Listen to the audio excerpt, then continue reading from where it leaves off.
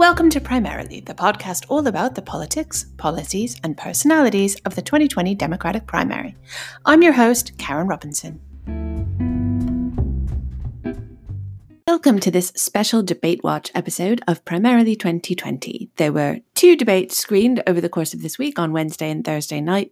We watched both of them on Friday night, finishing very late, and then recorded this podcast until nearly midnight. So if we seem a little addled and sleep deprived, then forgive us. But actually, we were pretty fired up by it because I think it was a really fascinating debate. It was brilliant to see all of these candidates, well, at least 10 of these candidates on stage with each other and 10 of these candidates on stage with a different set of candidates, but to finally hear from all of the candidates in the race and get a sense of whether the front-runner positions were valid. I think there were some really interesting outcomes for that.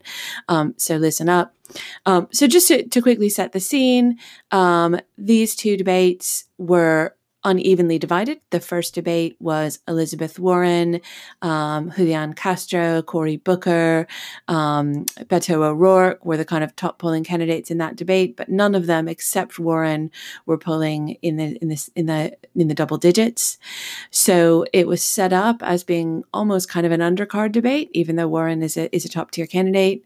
And the second one had kind of all the other candidates who people were watching closely. So it had Joe Biden. It had Bernie Sanders. It had Pete Buttigieg, and a lot of people who people will be watching very, very closely. So I think the two debates were not set up on equal terms. And one of the things that's interesting to watch is people like Kamala Harris, who has been performing quite well and was high up in the polls, or reasonably high up in the polls in this debate. She had some breakthrough moments, so it was interesting to see how that came through. You'll see that as we go through the panel. So we'll come to that recap in just 1 minute's time. Before we get to the debates, though, I want to tell you about Podcoin. Podcoin is a podcast player that pays. You earn credits for the podcasts you listen to, and you can use those credits to buy useful things like Amazon gift vouchers, Starbucks gift vouchers, or you can donate those credits to charity. I use it myself lately for all the podcasts that I've been listening to, and actually, I really like it. I was skeptical at first, but it's working for me. If you want to give it a try, just download the Podcoin app and enter the code PRIMARILY2020. That's Primarily 2020. No punctuation, no spaces. Enjoy.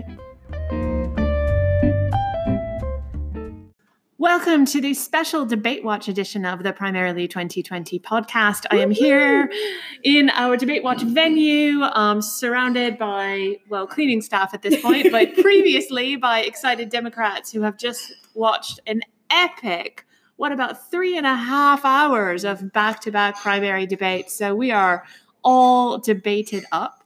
I'm very happy to have here with me today two friends of the pod, former guests. First of all, Asha Subas, who podcast listeners may remember from the immigration episode we did, Nation of Immigrants. Say hi, Asha. Hello, everyone. Welcome back. And frequent podcast guest, Emma Vernell, who's made her second home to come here on Primarily 2020, whom you may remember from many episodes, including the electability episode most recently. Say hi, Emma. Hello, Emma. So I think we've all been through the ringer because it's been a long night. And I don't know about you, but I'm still pretty fired up, actually. And I have a lot to say that I want to get into. But we did watch two different debates back to back. And I would say, I think it's fair to say, very different debates, actually. So let's take them in turns, and let's talk about the first debate first. The first debate, which featured 10 candidates, as they both did, featured candidates like Elizabeth Warren, Cory Booker, Amy Klobuchar, and a collection of candidates. What stood out, Asha, for you from that first debate? Well, a topic that is, of course, very important to me is immigration, and a lot of the Democratic field for a long time was avoiding the topic altogether. So I was really happy to see it front and center. I was really happy that it went into substance, and I thought that Julian Castro did a really amazing job about explaining decriminalization of immigration and crossing the border, which is an area I don't think many Americans know about. I also was really impressed that for the first debate, there seemed to be at least kind of equal time. A lot of people had a lot of time to talk about things, and there were a clear grouping of like 6 or 7 who actually had lots of good policy to talk about, and I thought that was very heartening. Yeah, I think that's for me. Julian Castro really stood out, not because Elizabeth Warren didn't stand out, but because I expected her to. Whereas I knew less about Julian Castro, so he was my pleasant surprise of the night. This was definitely a debate where the pretenders got found out. And who got found out? Oh well, I mean, Tim Ryan just spent the entire night looking like a deer in the headlights and hadn't slept for a fortnight. And John Delaney. Not John Mahoney, which is in my head he's been John Mahoney. And I know they're different people, but I just pictured him in my head as John Mahoney, and that's who I was like, oh, Fraser's dad, okay. But he just was so out of his depth. Yeah. And I started off feeling quite sneery, and then I went through, I'm sorry for you because you're so clearly out of your depth, and I'm like, but that's my God, the ego on the mediocre white man. Yeah. There were quite a few. I don't want to go so far as to say mediocre, but there were quite a few white men on stage whose didn't feel to me like they earned their presence there. So, yeah. Yeah. There were some really amazing stand-up. I think what's interesting, if I may give a little background flavour to our very quick preparation for this, is that we went through straight after the debates to name all the candidates, and the one we struggled to name, really bizarrely, was Beto O'Rourke. Yes. So in terms of surprises of the night, I'll let you guys talk about what surprised you from that first debate in a minute. For me, one of the big surprises was in the room where we were, it felt like there was a lot of eye rolling and groaning when Beto spoke.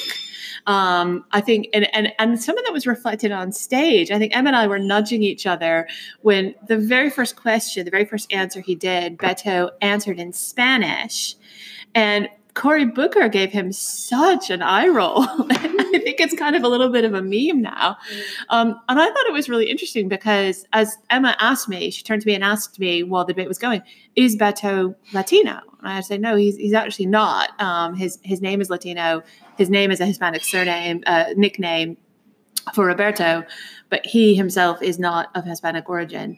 And I think it was really interesting that he clearly jumped in with Spanish, even though the question had nothing to do with immigration or the Latino community. I almost feel like he was doing all-nighters practicing his Spanish instead of practicing actual policy points, because he jumped in on a question, like just in case he didn't get to speak Spanish, he felt like he had to get it in. And it was just so straight out of the box. It was like, if you'd done that halfway through the debate, actually that might have felt less forced. Well, when Castro and Booker did it, I mean, both of them spoke Spanish later in the debate, but in the context of specifically addressing the Latino community, which seemed right. It just felt weird when Beto did it.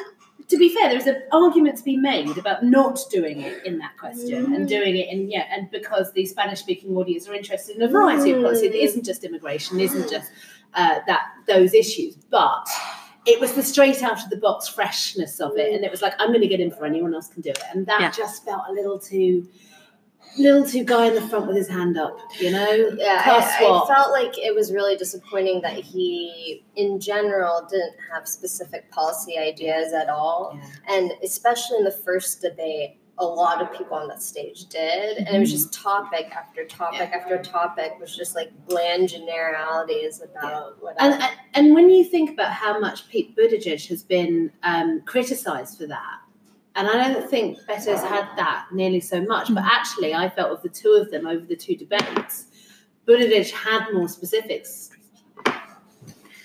Buttigieg had more specifics. Well, certainly than Beto O'Rourke, not than most other people. So, Okay, so we've talked about Beto dismissively. Sorry, Beto. We love you, really. Just, maybe raise your game a little bit.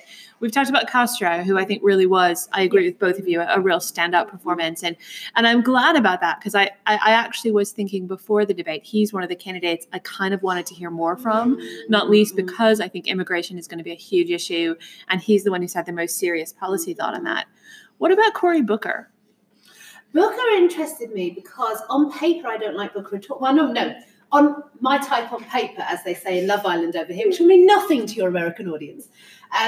But I like Booker's stats and his background. And then when I read his quotes, I find myself left quite cold. So actually seeing him in the flesh and seeing him do it in person, I was like, oh, okay, the poetry makes more sense when it's delivered by you in that way. Now I see that. So he impressed me because what had left me cold on the page actually moved me in person. Asha? I also really liked, and this is a theme for both debates, I thought one big generational shift that I really love is that people talk about how federal government policy affects themselves instead of just talking about how it affects other people, as if you're above everyone talking about them. And so I think Cory Booker didn't do it as well as some others did. I think Elizabeth Warren had a really good closing about it. Kamala Harris, which we'll get to, did it really well. But he did it as well, which said, like, look, the policies that other people in this room might be talking about abstractly or even past abstractly, I've actually had to live with your decisions, and I like that. Yeah, and she does that consistently. She very much pulls policy back to her own personal experience and extrapolates her personal experience to all of kind of working in middle-class America. Yeah. She's not trying to speak for every American. She's trying to speak for the people who have been left behind.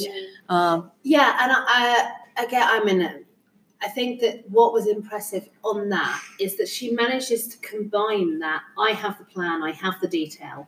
And sometimes that detail candidate can be really dry, and she just doesn't do that because every time the detail goes back to that middle class home that she grew up in. Yeah. And that's a really clever combination. So where Hillary Clinton was just kind of, I've got a plan for that, I've got a 6-point plan for that, I've got a 10-point.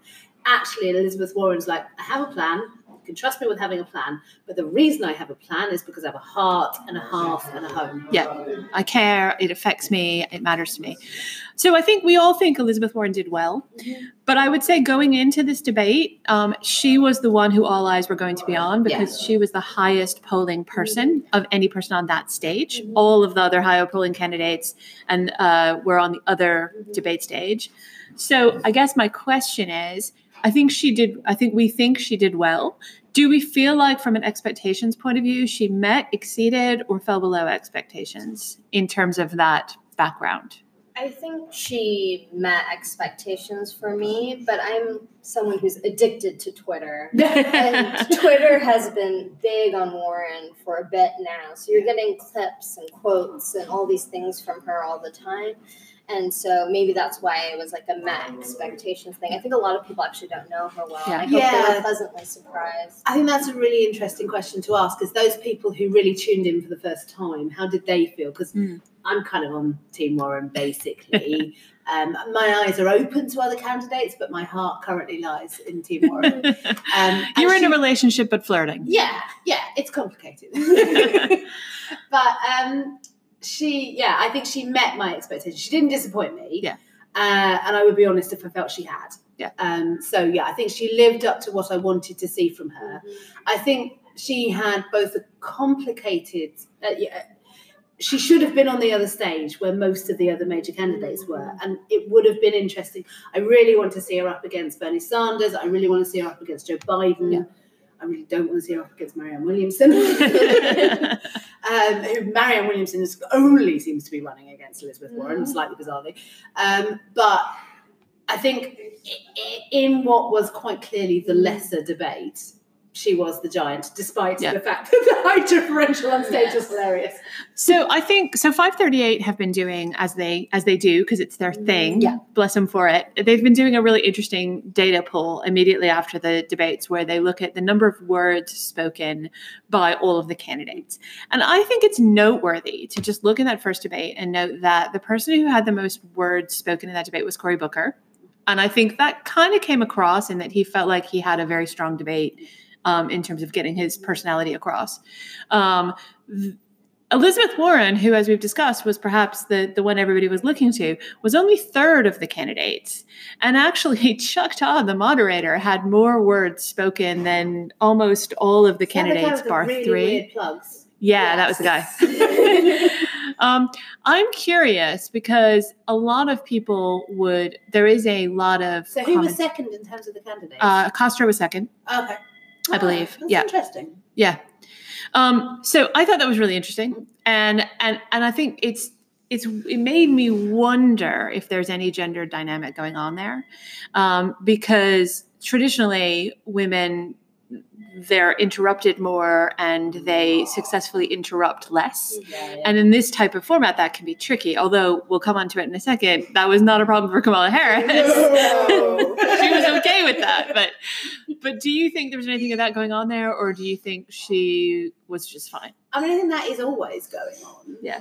Consciously or unconsciously, that always exists. There is the bias that if a woman speaks 50% less, she's considered to have spoken equally. Yeah. But actually, you and I are both comms professionals. I'm sorry, I don't know what you do during the day. But, Ash is a lawyer. Yeah. Oh, well, you definitely know about the power of words then. Both you and I would say it doesn't matter how many words you say, it's the words that you say and how you say them that matters. And so it may well be that people got more words in or less words in, but actually the point is that what you say counts and the message that counts. Yeah, I'd be curious how she deals with a stage hogger, like a real yeller stage hogger. I really want to see her on the same stage as some of the other people from the second debate, because I think that will tell a lot. Second debate was a lot more feisty as well. There was a lot more yelling over each other. Right. Shall we move on to the second debate? So, okay, clear our overall impressions of the first debate, which I would say, just to wrap up, I would say was a quieter debate than the second debate. It was more thoughtful, I think. Yeah, more substantive policy. Yeah, definitely more so. I mean, the Elizabeth Warren debate. Basically. Yeah, it was the debate Elizabeth Warren should have. Yeah, and there were a couple of people who were found out, as we've already mentioned, and I suspect there'll be a few dropouts fairly soon. I mean, you've got to start winnowing the field now. We cannot do this every time. Right. Okay, so debate 2, which featured all of the top tier candidates, bar Beto and Warren. So Buttigieg was on that stage, Sanders was on that stage, Vice President Biden, who is by far the front runner in terms of the current polling.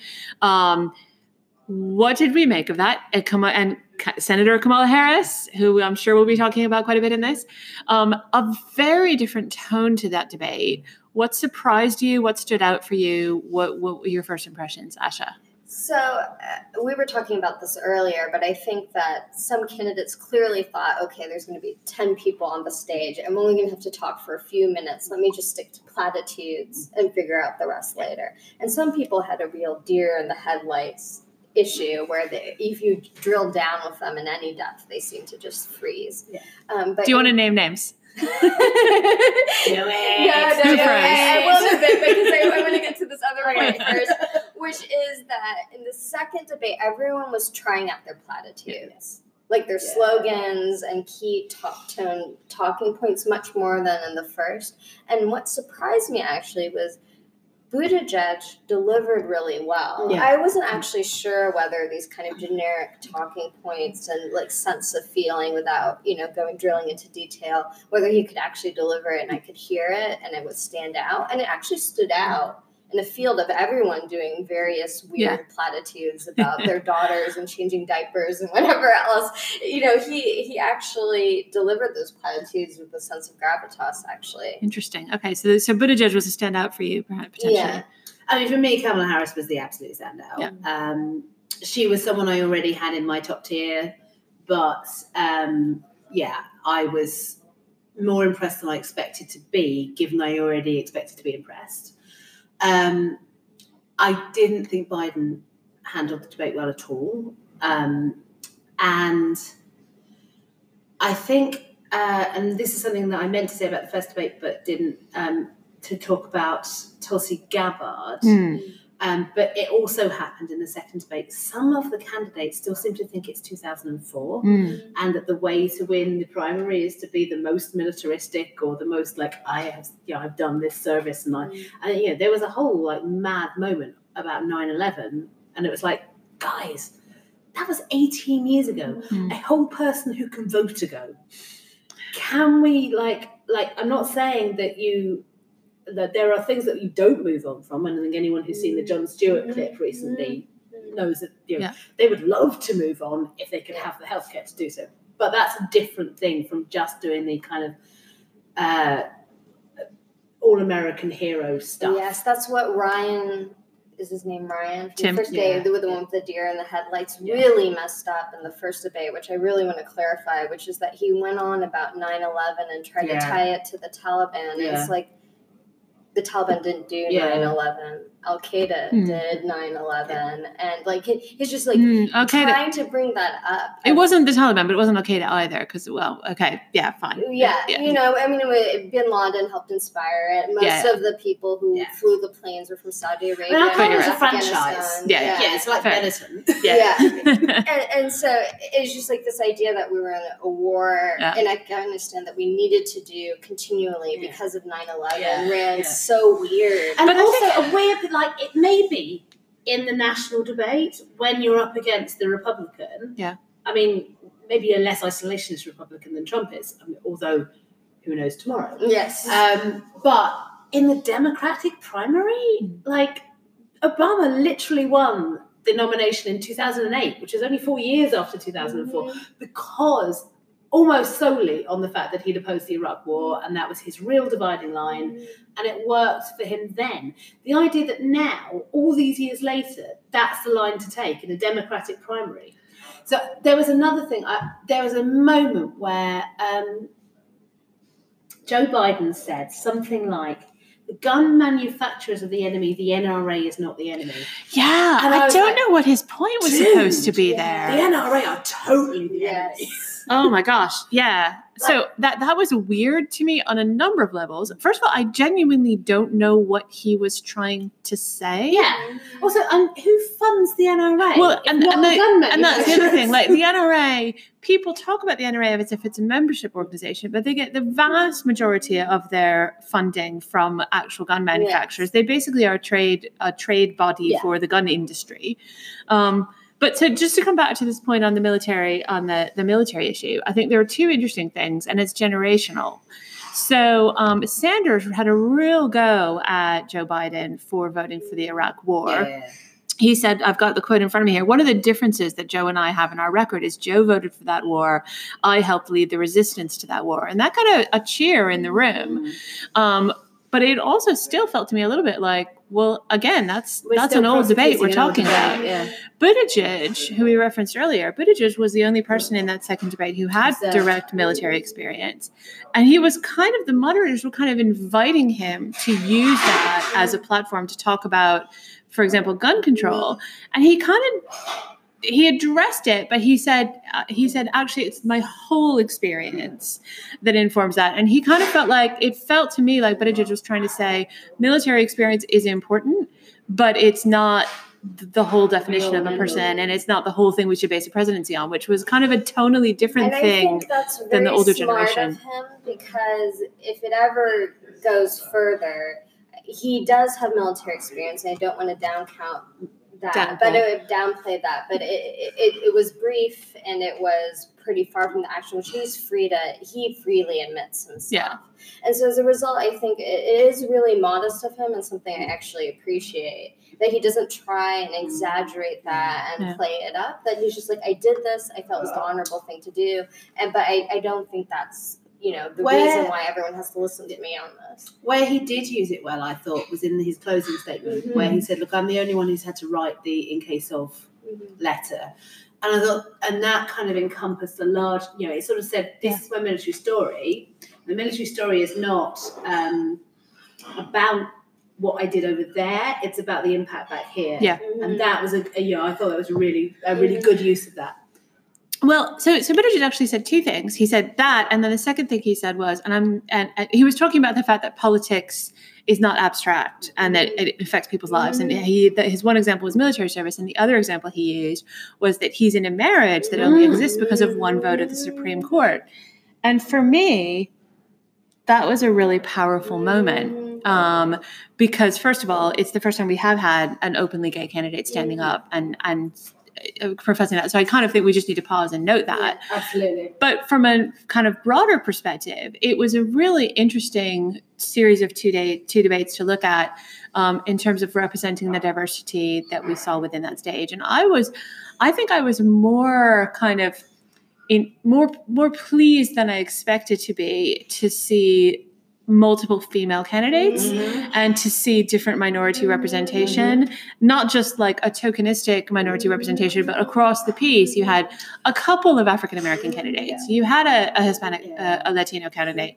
And it just mattered to me. I was like, this feels more like the country that I recognize. And what's great as a feminist in particular, it's like last time around, I was like, my politics are slightly closer to Bernie, not completely, but closer to Bernie than they were to Hillary. But my feminism is such a vital component. I was like, Hillary.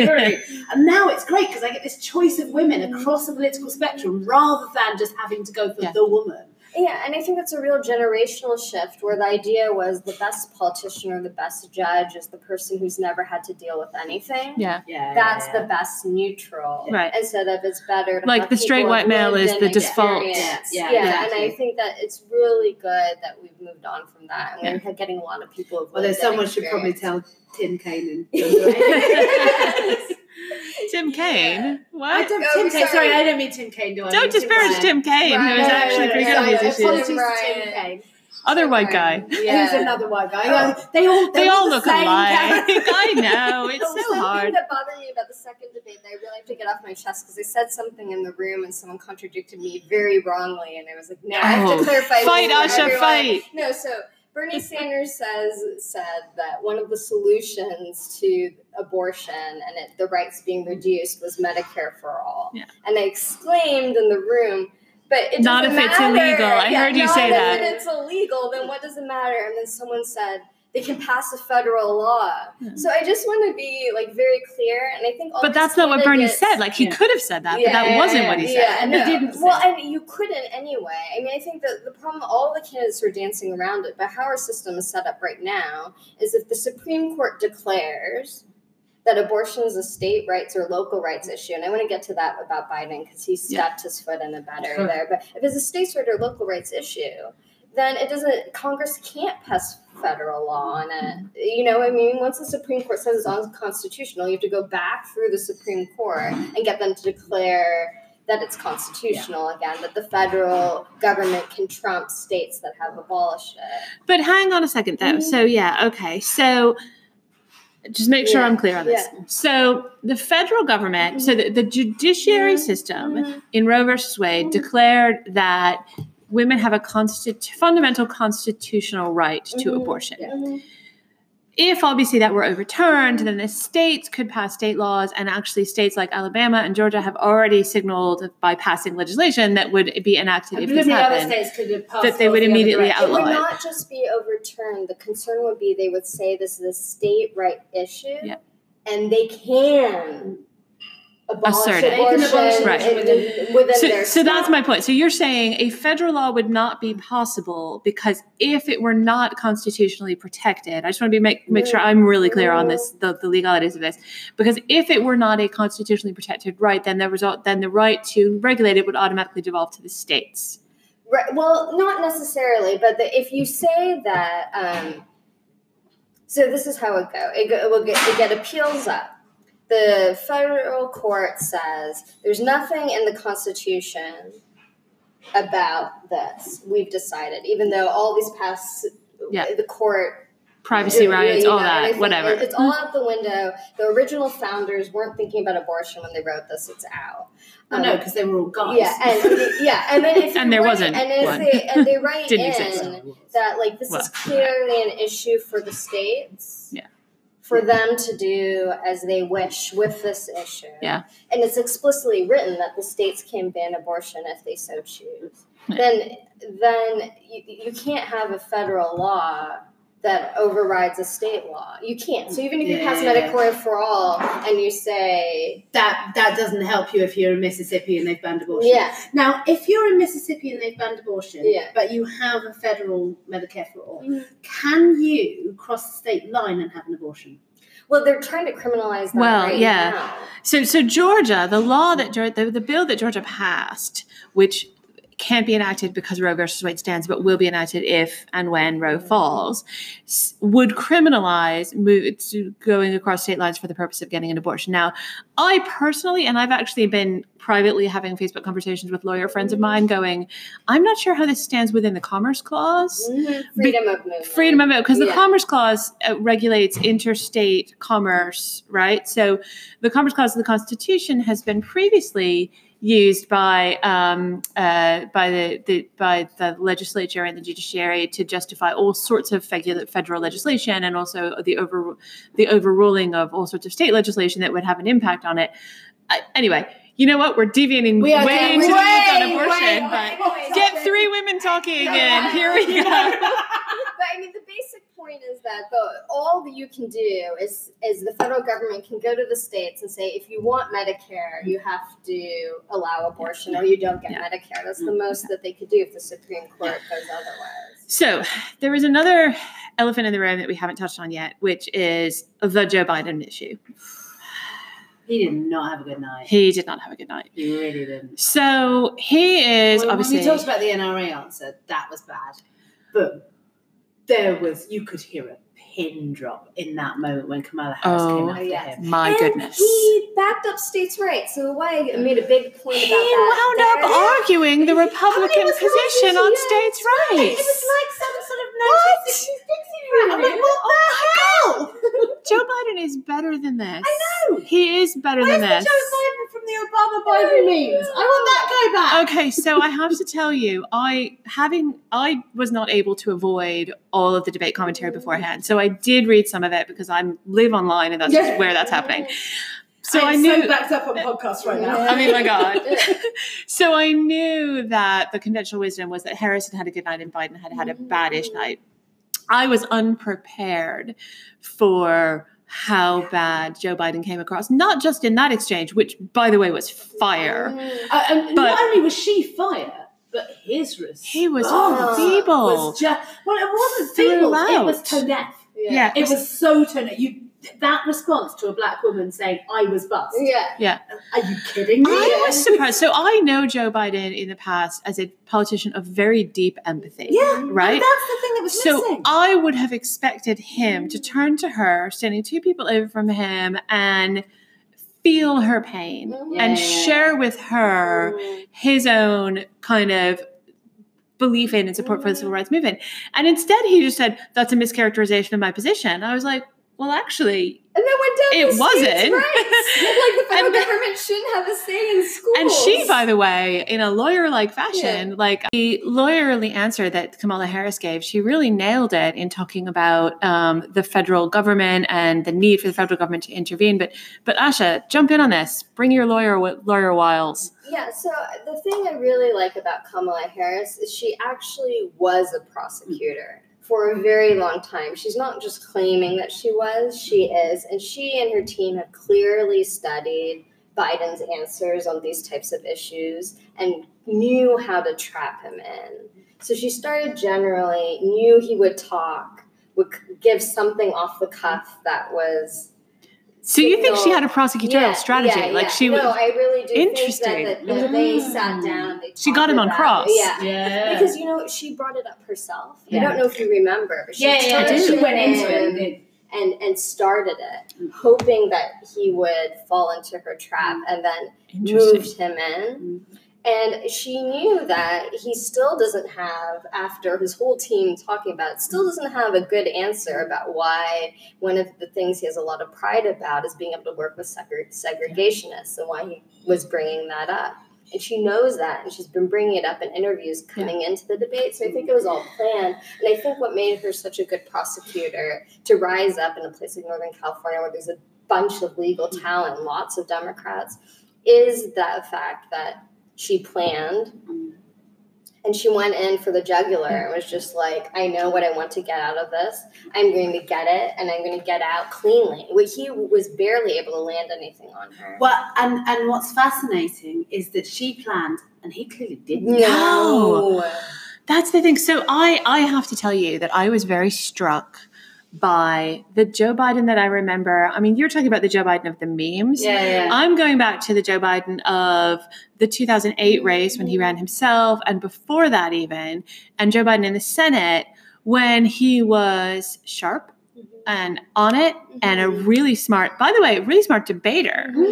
And in debates, he usually gave as good as he got, but also like he had this fantastic way in the vice presidential debates that he did, both in 2008 and 2012 against McCain and Romney, against McCain and Romney's vice presidential candidates, respectively. He was compelling. He was sharp. It's not hard to be compelling against Sarah Palin, to be fair. Yeah, but it was a really challenging brief, though. I think it's a great example because actually, compared to Kamala Harris, with Sarah Palin, he clearly had thought about how he could come across as not patronizing, like respectful, but also come across as stronger. And he did a really good job of that. With Kamala, he flubbed it. It was really awkward. But also he came across as much older. And my main impression was coming out of that debate was he feels like more than 10 years older than when I remember him. Who was the one who kept going on about his age? The Kenneth-looking one. Oh, Eric Swalwell. Thank you. I keep in my head he's now Kenneth. I was like, he was clearly trying to make a generational argument, but I was like, Buttigieg is younger than you. Yeah, so that's what didn't really work for me. On that stage, he wasn't the youngest guy there. What's the age difference? I don't even know. But he must be also a millennial-ish. Whatever. Yeah. But I mean, I do sympathize with this idea that like Al Gore is younger than Biden or Sanders. You know what I mean? Al Gore ran like 20 years ago. And there was a moment when Swalwell was making that case where the camera pulled to Sanders and Biden, who were stood next to each other. Yeah. And it did look that was a striking image. But I don't think it's Joe's age. It's that the world has moved on and Joe hasn't. Yeah. And that could be true if he was 30, but just hadn't moved on properly. Yeah. I mean, we know Tucker Carlson is youngish, but he hasn't moved on. He's still with bloody bow ties. But it's not. I don't think it's an ageist point. It's that he clearly has not yet worked out where this Democratic debate is at. And he's playing a 2008 game.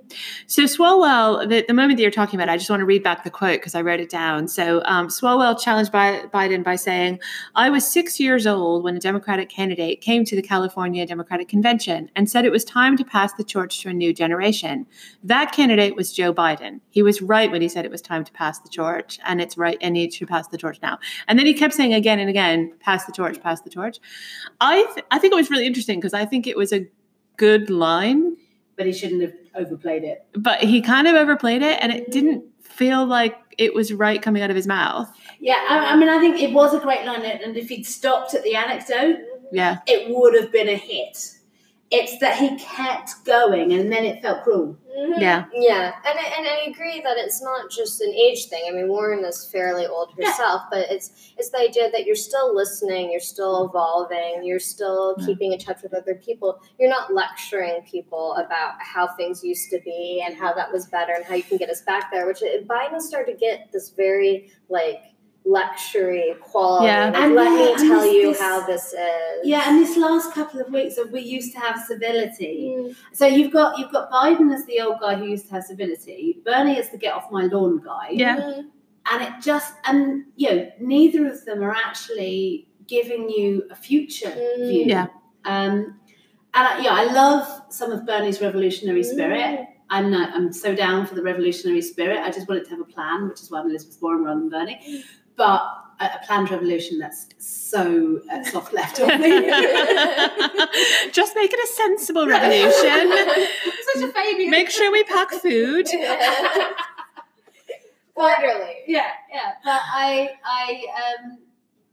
But it felt like the past talking to the future. We should probably talk about Bernie Sanders because he is the other top tier candidate on the stage. And I'll tell you, my impression tonight was it didn't feel like, in a weird way, he registered at all. Nothing better. Everything he said felt like Bernie's greatest hits. Very few things felt fresh or original. I almost wonder if he is suffering from the thing that's gotten him this far. Basically, he's gotten this far because of the name recognition and the kind of understanding of him that was created in 2016. But because he hasn't changed any of his actual language, let alone policies and positions, it just feels a bit like, yeah, I know that. Mm-hmm. And it's kind of, people are, maybe it's just me, but I was a little bit like, yeah, I've literally heard you speak that sentence 3 times in other debates and other issues. Bernie Sanders hasn't changed his mind in 30 years. It's just like he hasn't been heard before. Yeah. And so now, of course, he still hasn't changed his mind, and that's fine. But it is just repetition. Yeah, and I think that direct communication sounded fresh and different a few years ago, but now I think that there's a bunch of candidates in the field who are very good at kind of doing that kind of direct communication. Like, it felt a lot like Kamala Harris was kind of talking to you directly in a very clear tone. And so I think that his uniqueness in that aspect has definitely decreased over time. I mean, that's the big threat for him, isn't it? I mean, from the beginning, the challenge has been, is there someone else who's going to come along and claim the progressive left? And the answer has been, yes, almost everyone. Yes. Literally almost everyone, from Kamala Harris to, certainly Warren. We didn't mention him in the first debate, mainly because I don't think he's going to get much further. But Bill de Blasio was really trying to claim that mantle, which I didn't expect that, really. Yeah, Bill de Blasio. So Bill de Blasio, as podcast listeners will know, is somebody who, when he entered the race, I had this real moment of throwing up my hands and going, oh, FFS. Yeah. Really? Is literally everybody going to run just because I was like, well, come on. What are you bringing that's missing? What are you bringing that's missing? Well, being prepared. I must say, he was more prepared. He was more prepared. Ryan or some of the others. So in that way, he did better. So I have a very shallow opinion of Bill de Blasio, which was, I liked a lot of the things he had to say. He has a very bad case of resting bitch face. Yeah, he just looks like pissed off. He looks really pissed off. Dude, chill, baby. Chill. Yeah, Bernie's got the same thing. Bernie does too, yeah. Forces a smile at least. Yeah. What are your... so I've confessed one of my shallow opinions. I have other shallow opinions, one of which, as we've talked about before... Oh, my God. Tulsi Gabbard's hair. It's beautiful. Oh, my God. She looks amazing. She looks so good. Also, Kamala looked amazing. Yeah. Also, I have to admit, I did not know that Cory Booker's eyes were blue, and I Googled halfway through Cory Booker's eyes blue. We also were having a debate, weren't we, about like whether there's been a bald president before? Because, you've got a couple baldies up there, among which Cory Booker is a pretty serious candidate, and, no hair. They must have had lots of baldies. Well, I was saying maybe not in the post-wig era. Not in the modern. I mean, because Russia have got this thing where if you look at the Russian presidents lined up, you get hair balls, hair balls, hair balls. It's the most consistent thing about Russia. Right. But I can't think of a bald American president. Maybe. Well, definitely in the 19th century. But and I was thinking about in the UK, and I had to go back to Attlee, I think. Attlee, yeah. There you go. So, So on style and appearance, who was most entertaining? Well, in a box of frogs way, I would say Marianne Williamson. Because what the fuck was that? Who is she and why? And I really do. I said this to you before we started recording. I would love to see her played by Jane Curtin. I'm just really worried that, like, in a cult of personality era, the more that you get free publicity through things like SNL and stuff, the more your star just kind of rises naturally. And I know, at least in California, probably through like Arizona, New Mexico, and up to Oregon and Washington, there's actually a lot of people who kind of like that kind of, for lack of a better word, new agey thing. And I could see her, if people really pick it up and start doing SNL, like actually making it to the next debate, which would freak me out. I'd be like, what? How did this happen in the world? What are the rules for the next debate? So there are going to be 2 more sets of debates. The second one, I think the rules are largely as they are. The third one, which is getting in for autumn. So I think the second one is in July. I think the third one is later on. I want to say it's like August, early September. The third one gets a little bit more selective. They're basically doubling the criteria. So you need to have, instead of 1% in the polls, you need to have 2% in the polls. And instead of $63,000 donors, I think you need to have like 124,000. But crucially, you need to have both, not one or the other. And I think that's a very sensible set of rules, especially in the third round of debates when we've already had plenty of opportunities to hear from these candidates. I'm like, it was a long 3.5 hours. It was a long, nearly 4 hours. I mean, we had it harder than most. Yeah. We watched it back to back. So we didn't watch them all in one night. Yeah. And maybe if you did it over 2 nights, it was a bit easier. But they've got to start winning in the field. I mean, it's initially, and I said this on the podcast. Yeah, you've got so much talent. I'm not sure there was like maybe 70-60% of that stage was definitely talent, and that's great. But the 40% really need to go away and do something else. Okay, but what about that talent? So I did look at that stage and go, both of those stages, and go, there are some great people on here, fantastic people. The question underlying it in everyone's mind is, which of these people is going to stand next to Donald Trump on that debate stage and kick his ass? Yeah. Now, from a debate point of view, it seems like there's a clear winner on that question. It felt like Kamala Harris was the one. Yeah. From a debate point of view, absolutely, who would do the best job? Would kick his ass. She would kick him halfway to Sunday. Yeah. I think that there are probably about 5 or 6 people who are serious. Yeah. Who are likely to get it, who could do it. And I think everybody else on that stage needs to have a little word with themselves and go, what's more important, my ego or the Democratic Party winning? Or run for Senate. Run for Senate, or Congress, or governor. Yes. We need governors too. Absolutely. Come on. Absolutely vital. Okay. So let's wrap this up. Asha, thinking about both debates together, who is the person who's moved the most forward in your estimation, and who's the person who's moved the most backward in your estimation? I think wherever they were to start with. Yeah, I think Julian Castro did, because I only had him in my top tier because of the immigration issue. But actually, every time they called on him, he had like a good, clear, good answer. And then I think the person who moved really back was like Beto O'Rourke. Just looked so tired and listless up there. And he has to do better. He just really does. Okay, I won't say those 2, although I would have done, because it will make very, very boring podcasting. So I will say the person who moved forward most, even though she was fairly far forward anyway, was Kamala Harris. The person who moved backwards for me, it's hard not to say Beto, and it really is, because we couldn't remember his name. And a year ago, I was like, oh my God, that's amazing. That speech is so wonderful. Joe Biden, actually. I mean, God love him. I wasn't probably ever going to be a Biden gal, but I was really disappointed in him tonight. Really disappointed. So it feels like, so interesting, because we've got one that almost feels like it's the first debate. You're saying, so Beto moved backwards, Castro moved forward. That was very much the dynamic of that debate. And you're very much summing up the second debate, which is basically the Harris-Biden showdown. And I agree with both. And I think, there were a couple of like little also-ran candidates who I basically just kind of came away going, I have given you a fair hearing and now you need to stop. So my person I feel less well about are all of the people who are polling under 2%. Like, just go home, stop, be done.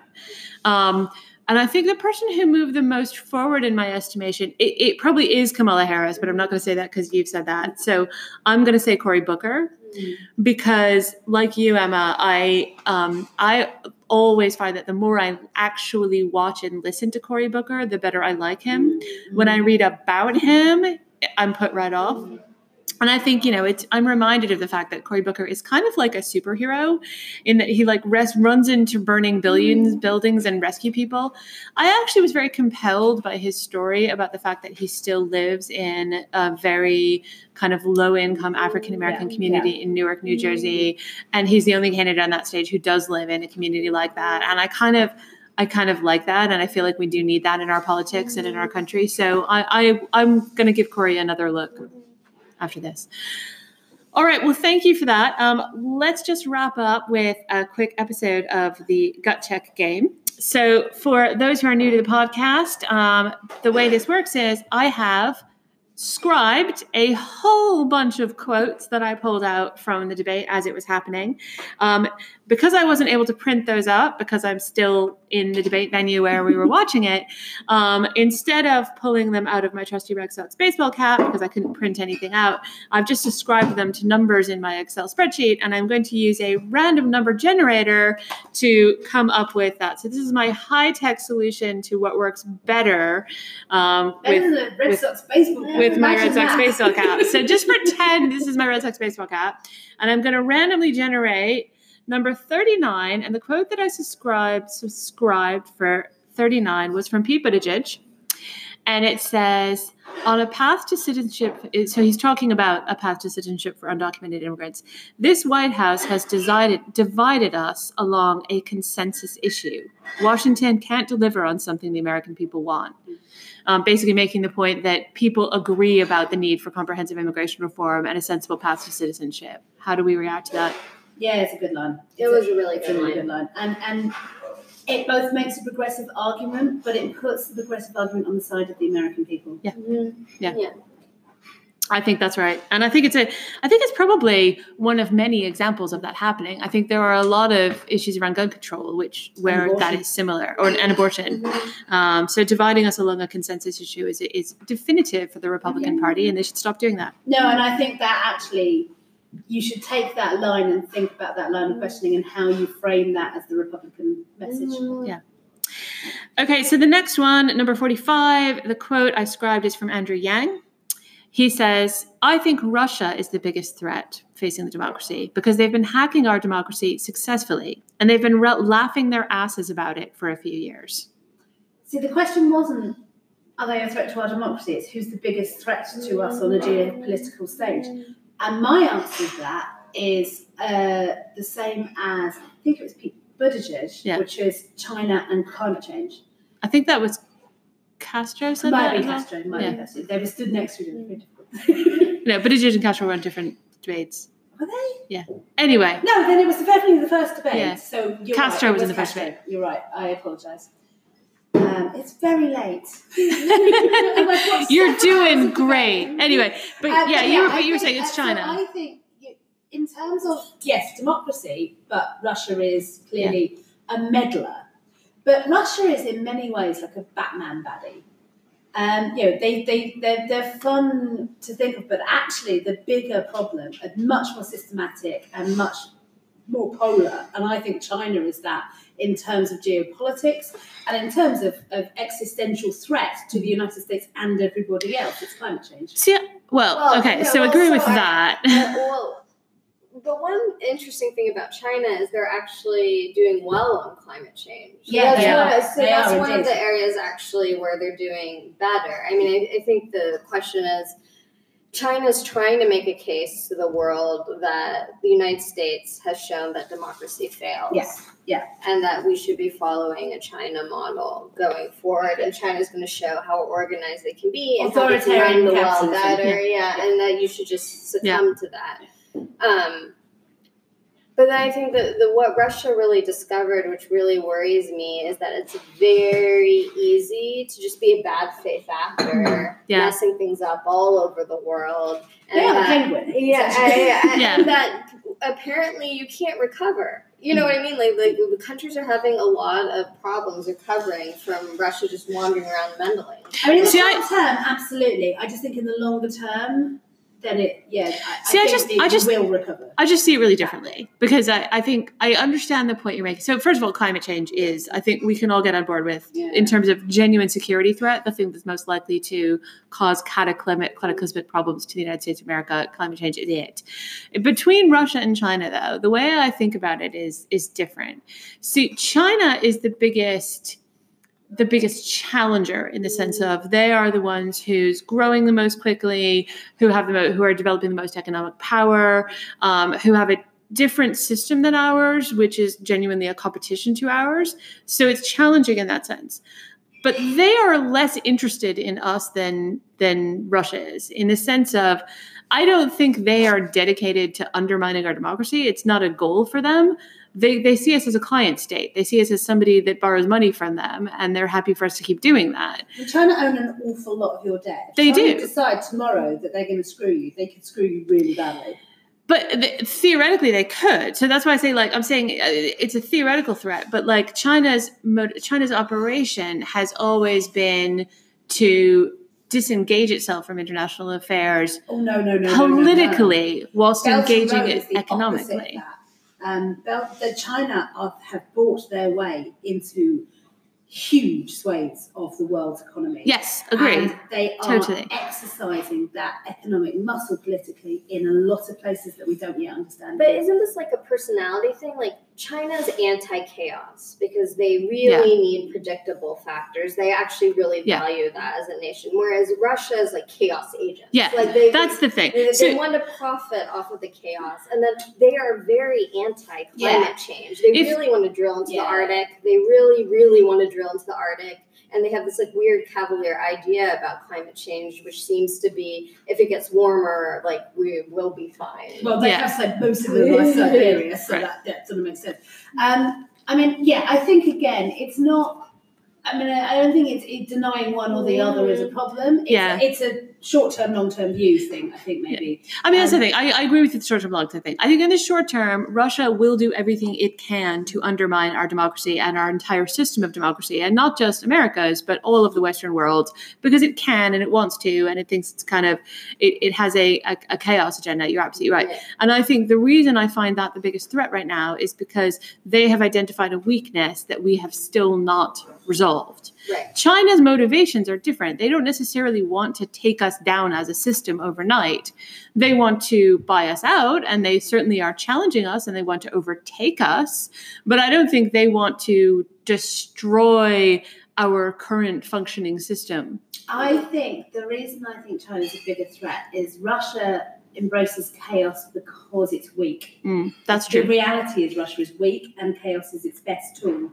China likes stability because it's strong and it wants to strengthen. And in the long term, that's a big threat. Yeah, I think it is interesting that North Korea, Iran, and Venezuela are all strong allies of Russia. And they all of a sudden are becoming our worst enemies, and in a cyclical, chaotic way. And I don't think that's a coincidence. So that's going against look, conspiracy. This is a fantastic debate, but I realize we're doing a presidential debate now. So any of us for president, definitely. But let's get back. I don't qualify much as I love you. I still would vote for that you. Racist law. Certainly over the current president. Okay, so I'm going to do another one. I think should we do two more? Okay. Wrap it up. So number 21. Number 25. Okay, this is a Castro quote. Julian Castro. My first visit after I announced my candidacy wasn't to Iowa or New Hampshire. It was to San Juan, Puerto Rico.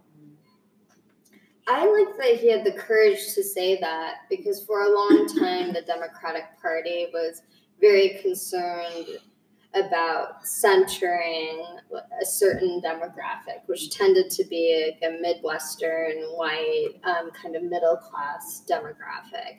And it was very important to emphasize all the time your roots back to that. And so for him to just be out of the gate being I went somewhere else and talked to other Americans, not that one is better than the other, it was just nice to hear a different area that's being really impacted and forgotten. Yeah.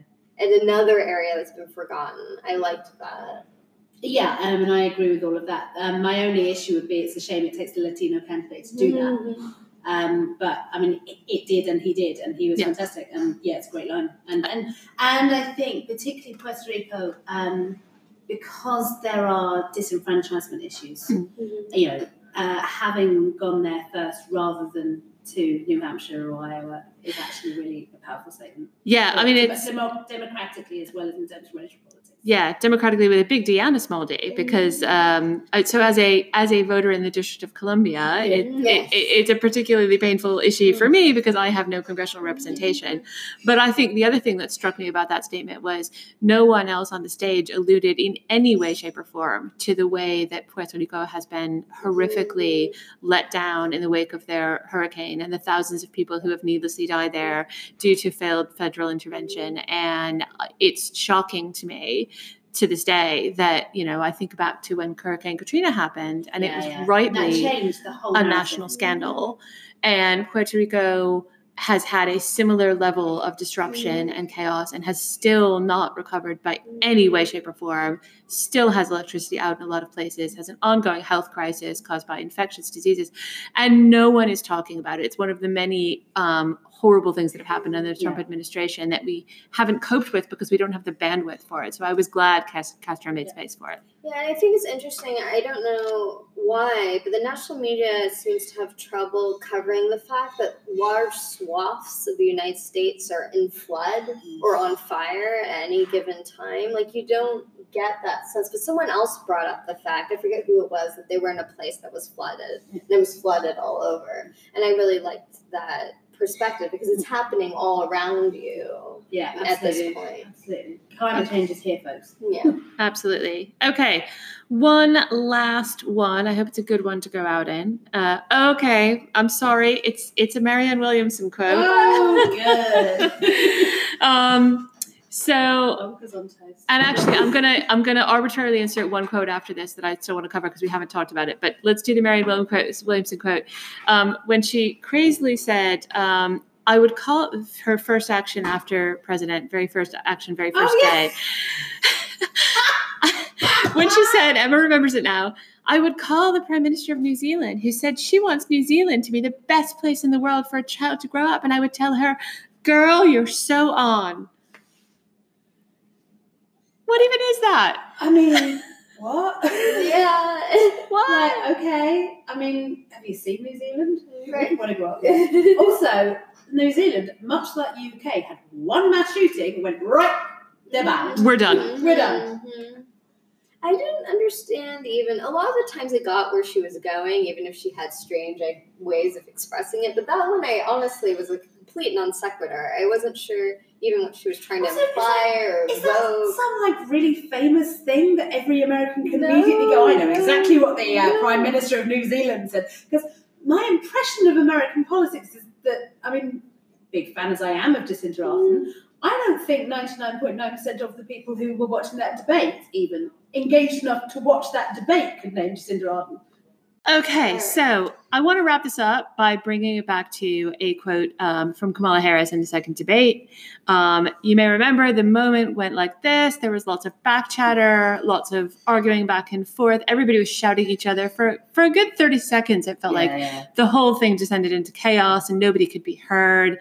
Eventually, the moderator managed to call on Kamala Harris, who said, "Guys, you know what? Americans do not want to witness a food fight. They want to know we're going to put food on their table," which I thought was a really good line, which I assume she'd written and prepared. Yeah. but also, but did she though? Because she didn't know that was going to happen, right?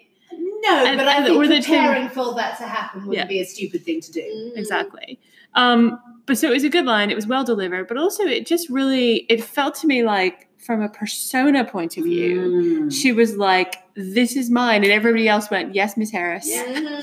She was in charge, and that put her absolutely in charge. And she'd already kind of not dominated, but relaxedly taken charge. But that moment, she was like, "This debate's mine." Yeah. And given that she's not like top three. Yeah.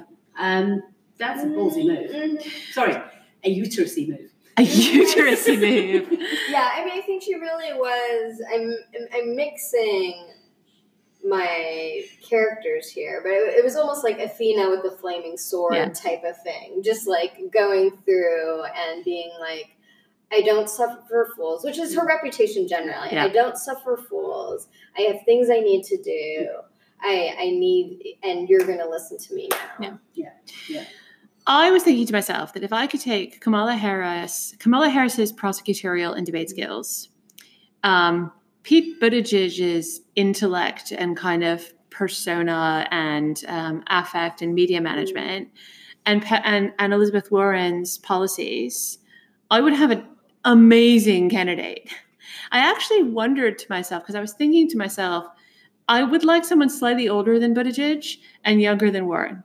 I would like someone in a perfect world, right? I would like someone who kind of divides us too. And then I kind of, watching that debate, I was like, is Harris that person? Is she that middle ground? And I think a lot of people are asking themselves that question this weekend. I think that's what Harris has done. And that's what she needed to do.